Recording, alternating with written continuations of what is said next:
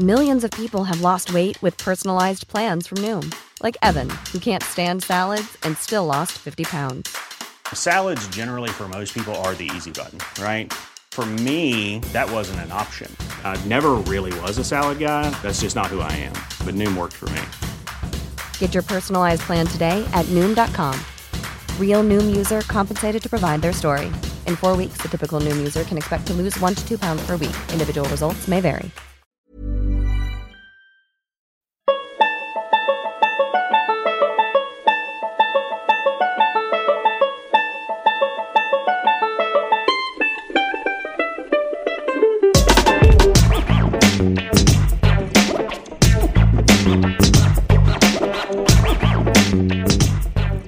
»61 Häuser zerstört. Ein Bombenangriff. Du und 250 andere sind plötzlich obdachlos. Aber fliehen musstest du nicht gerade. Ihr wurdet evakuiert. Es gab nur 11 Tote, 5 davon Kinder. Aber es herrscht kein Krieg. Philadelphia hatte auch nie zu Kriegszeiten einen Luftangriff gesehen. Nein, dieser Bombenangriff kam von der Philadelphia Polizei selbst.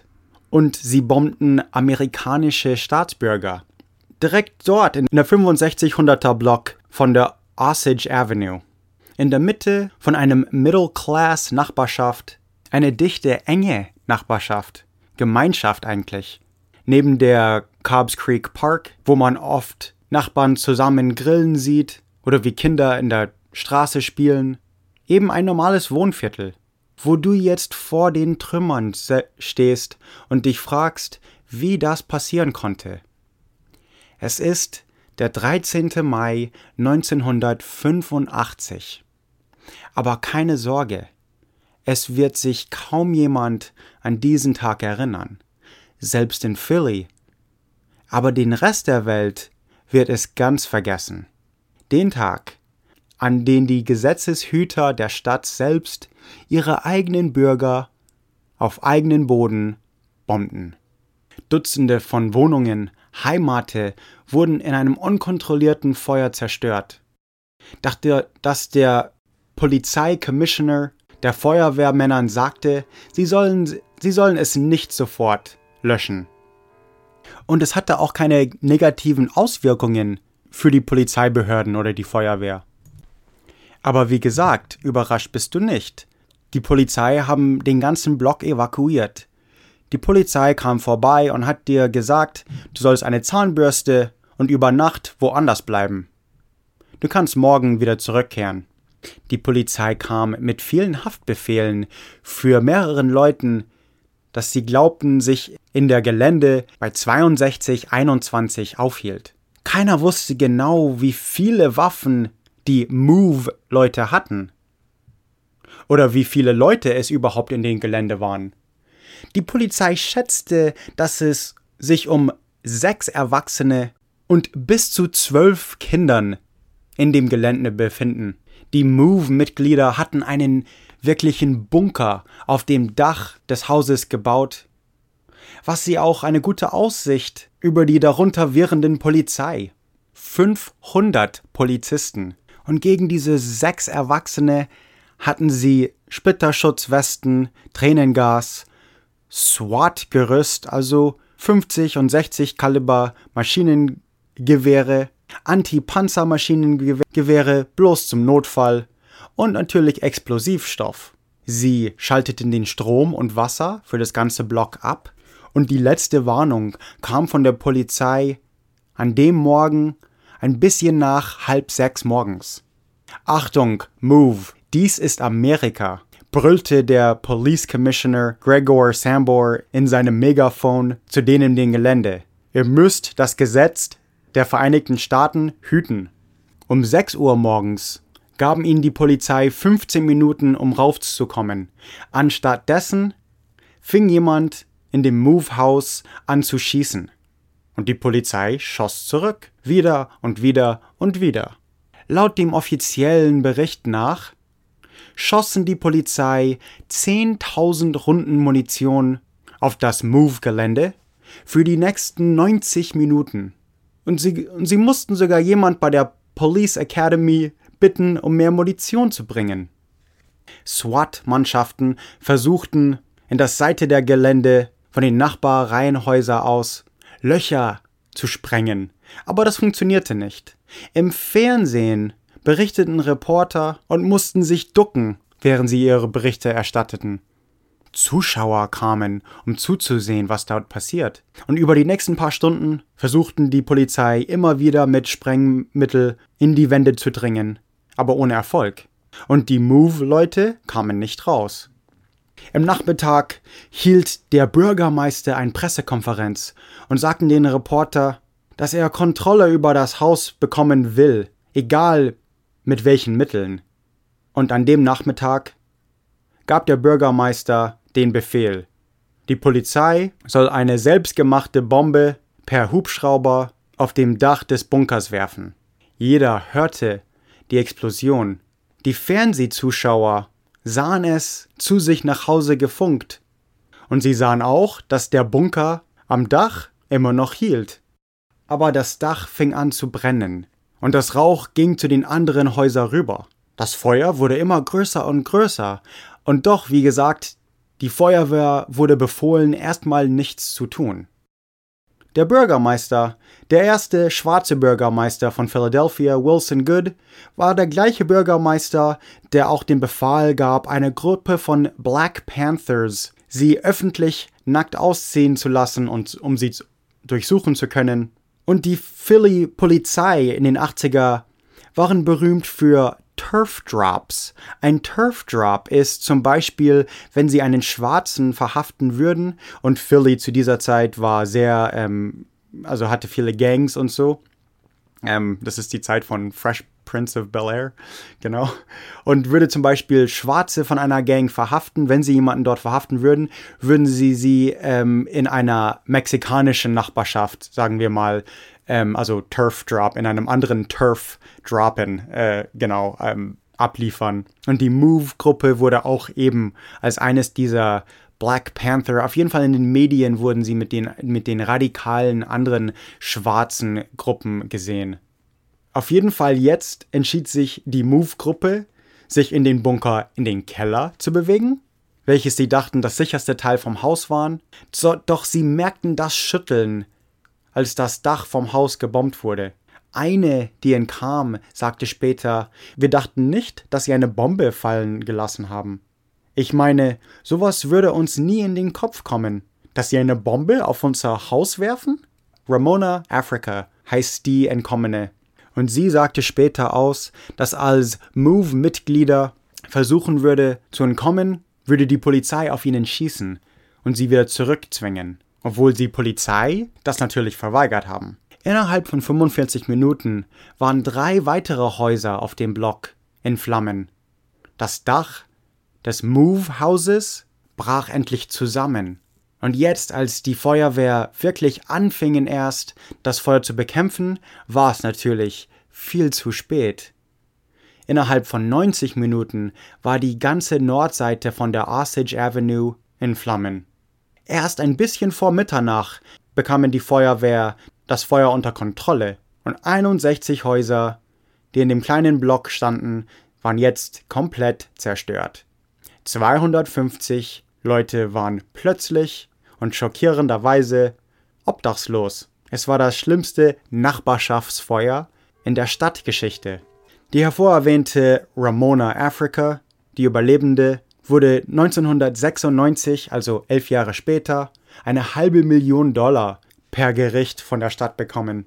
Sie selber wurde erst 92 vom Gefängnis entlassen. Die einzige MOVE-Mitgliederin, die deswegen auch sitzen musste.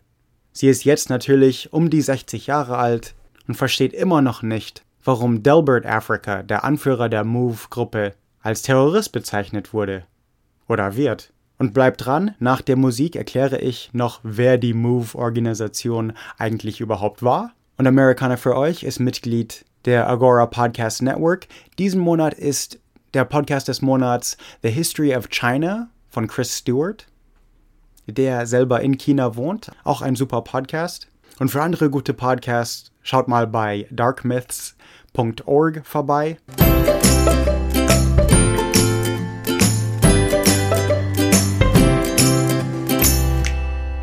Für Pete Coleman und Justin Dow, ich bin Travis Dow.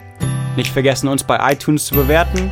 Amerikaner für euch. Also, die MOVE-Organisation war so quasi Rastafarian. Also alle Mitglieder, die ich beschrieben hatte, hatten alle Rasta-Zöpfe zum Beispiel, haben ihren Nachnamen alle auf Africa geändert. Und manche dann nach diesem Ding wieder zurückgeändert, aber viele ist eben behalten. Also Ramona, die andere, heißt eben immer noch Ramona Africa bis heute. Man kann sie nicht sehr einfach mit anderen radikalen schwarzen Gruppen von der Zeit vergleichen, wie die Black Panthers oder Malcolm X und der Bande. Also die Gewalttätigen oder die eben, also nicht wie Martin Luther King, der Waffen verabscheute und Gewalt verabscheute. Nein, die hatten eben doch Waffen, deswegen hatten sie mit der Polizei Probleme. Und sie hatten ja, also sie verwandelten dieses Haus auch wirklich in einen Bunker. Deswegen hatten sie Probleme, aber sie waren eher so, Anti-Technologie zum Beispiel war ein Ding und auch Pro-Tierrechte, also sowas wie Greenpeace oder sowas, so ziemlich grün, also ja, und dann doch, also auch für Rechte, für gleiche Berechtigung für Schwarze natürlich sowieso. Und zu dieser Zeit, also sie war schon mitten in dieser Nachbarschaft drin in Philadelphia und diese MOVE-Organisation hatte schon einen komischen Ruf in der Stadt. Komisch, weil eigentlich sehr wenig über die MOVE-Gruppe bekannt wurde oder man wusste wenig über diese Gruppe. Die Gruppe wurde von einem Mann gegründet mit dem Namen John Africa und es war nicht wirklich so wie die Black Panther, also es war unvorstellbar, dass ein Weißer so Mitglied von dem Black Panther, ja unvorstellbar nicht, okay, aber dass ein Weißer Mitglied von den Black Panthers war, aber es könnte auf jeden Fall ein weißer Mitglied von MOVE sein, also so radikal rassistisch war das nicht gesehen, war die Gruppe nicht. Es ist eben schwer zu definieren. Zu der Zeit war es schwer, es ist jetzt, 30 Jahre später, viel schwerer, also da bin ich auch kein Experte. Auf jeden Fall, John Africa war der Erste und alle seine Nachfolger änderten seinen Namen zu Africa, wie gesagt. Und zum Beispiel protestierten die Gruppe außerhalb von dem Stadtzoo für Tierrechte. Sie aßen rohes Essen und waren gegen Technologie. Also was genau sie da gemacht haben, weiß ich nicht, aber weiß ich so grob gesagt. Waren meist Vegetarier und so quasi, ja wie gesagt, so Rastafarien glaubten so ein bisschen in dieses jamaikanische, diese Religion so ein bisschen. Ich glaube, oder es wurde auch geschrieben, dass sie auch undefinierbar sein wollten und sie es absichtlich schwer gemacht haben, dass man sie so kategorisiert. Sie hatten, wie gesagt, auch weiße Mitglieder, auch wenn sie alle Rasta-Zöpfe und so hatten, war das nicht so rassistisch gesehen. Also eben, ja, keine Ahnung. In den Medien, aber doch, in den Medien kategorisierte man sie einfach mit den Black Panthers und andere so Terroristengruppen auch so und also zu dieser Zeit und man konnte schon Terroristen sagen, also das war schon 80er Jahre, nicht 60er, also man hatte sie auch wirklich als Terroristen bezeichnet, teilweise in den Medien. Oder als schwarz-nationalistische Gruppe, was sie auch nicht war. War sie nicht. Wenn man es genau wissen will, sie waren zu einer Zeit waren sie in Powelton Village, in einer Nachbarschaft in West Philadelphia, genau wie Fresh Prince of Bel-Air und in der Nähe, also das ist in der Nähe von der University of Pennsylvania. Und warum sie jetzt wirklich Probleme mit der Polizei bekamen, denn wenn sie keinem störten, dann okay, was soll jetzt eigentlich Bomben und so und tote Kinder und so. Und zwar die MOVE-Member wurden auf ihrem Dach mit so ein Megafon stehen und wurden die Nachbarschaft anbrüllen in so Kriegsuniform und wurden Schusswaffen in die Luft so wedeln und so. Und zu dieser Zeit, in 85, was würden sie brüllen? Sie würden für die Befreiung von den Move 9 brüllen. Darauf komme ich jetzt nochmal zurück. Aber in einem Zeitpunkt beschlagnahmen Bundesagenten Dutzende von, also hausgemachten Pipe Bombs, Rohrbomben heißen die so auf Deutsch, und hatten auch Barrikaden einmal aufgebaut für 56 Tage hintereinander. Die Gruppe geht bis 1972 zurück und sie sagten aus, also sie hatten Rastazöpfen, sie wollten so primitiver leben, sie glaubten an eine grüne Politik, wollten wieder so in den Wald, nicht mal wirklich Bauern sein, sondern wirklich Hunter-Gatherer, keine Ahnung, aber wollten so wirklich zur Natur zurück. 1978 kam es zum ersten Mal Streit. Sie mussten raus und aus einem Haus und wollten nicht. Am 8. August kam dann die Polizei und schossen mit Wasserkanonen auf das Haus und mit Ramböcke und versuchten sie so zu entfernen. Es kam zu einer Schießerei und ein Polizist wurde erschossen. 16 weitere Polizisten und auch Feuerwehrmänner wurden verletzt.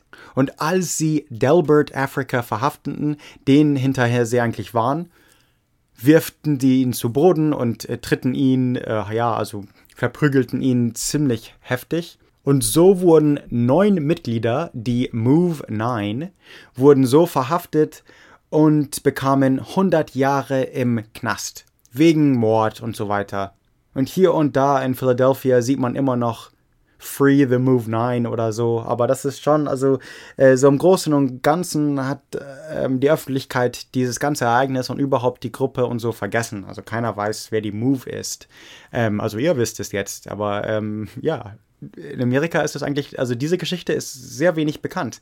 Ich will diese Folge auch irgendwann mal auf Englisch übersetzen, weil es wirklich sehr unbekannt ist. Letztes Jahr war 30 Jahre seit der Move, das einzige wirklich Bombenangriff von amerikanischen, oder von der Regierung, also ja, Stadtregierung in diesem Fall, aber trotzdem von der Regierung auf amerikanische Staatsbürger, auf amerikanischem Boden. Das ist das einzige Mal, dass das passiert ist. Und es wird nicht in der Schule unterrichtet, es wird, wie gesagt, es wissen sehr wenige, nur vielleicht Leute aus Philly und vielleicht aus dieser Generation, so meine Generation. Und letztes Jahr kam ein Artikel raus, eben von jemandem aus Philadelphia und so 30 Jahre. Und dieses Jahr kam eben ein Artikel über die Überraschung von den Lesern, weil die meisten so gut wie alle nicht von dieses Ereignis gehört haben. Laut Ramona Africa gibt es die Move-Bewegung immer noch heute. Sie sagte aber nicht aus, wie viele es gibt. Aber wenn sie einander sehen und sich erkennen, erheben sie ihre Faust und sagen on the move. Wie konnten wir eigentlich sowas vergessen? Wenn ihr die Artikel lesen wollt, über die ich geredet habe, von die auch diese Folge meistens kommt, das sind 2 Artikel von NPR, eins von dieses Jahr, eins von letztes Jahr. Genau, und sonst, have a nice day. Even when we're on a budget, we still deserve nice things. Quince is a place to scoop up stunning high-end goods for 50 to 80% less than similar brands. They have buttery soft cashmere sweaters starting at $50, luxurious Italian leather bags, and so much more. Plus, Quince only works with factories that use safe, ethical, and responsible manufacturing. Get the high-end goods you'll love without the high price tag with Quince. Go to quince.com/style for free shipping and 365-day returns.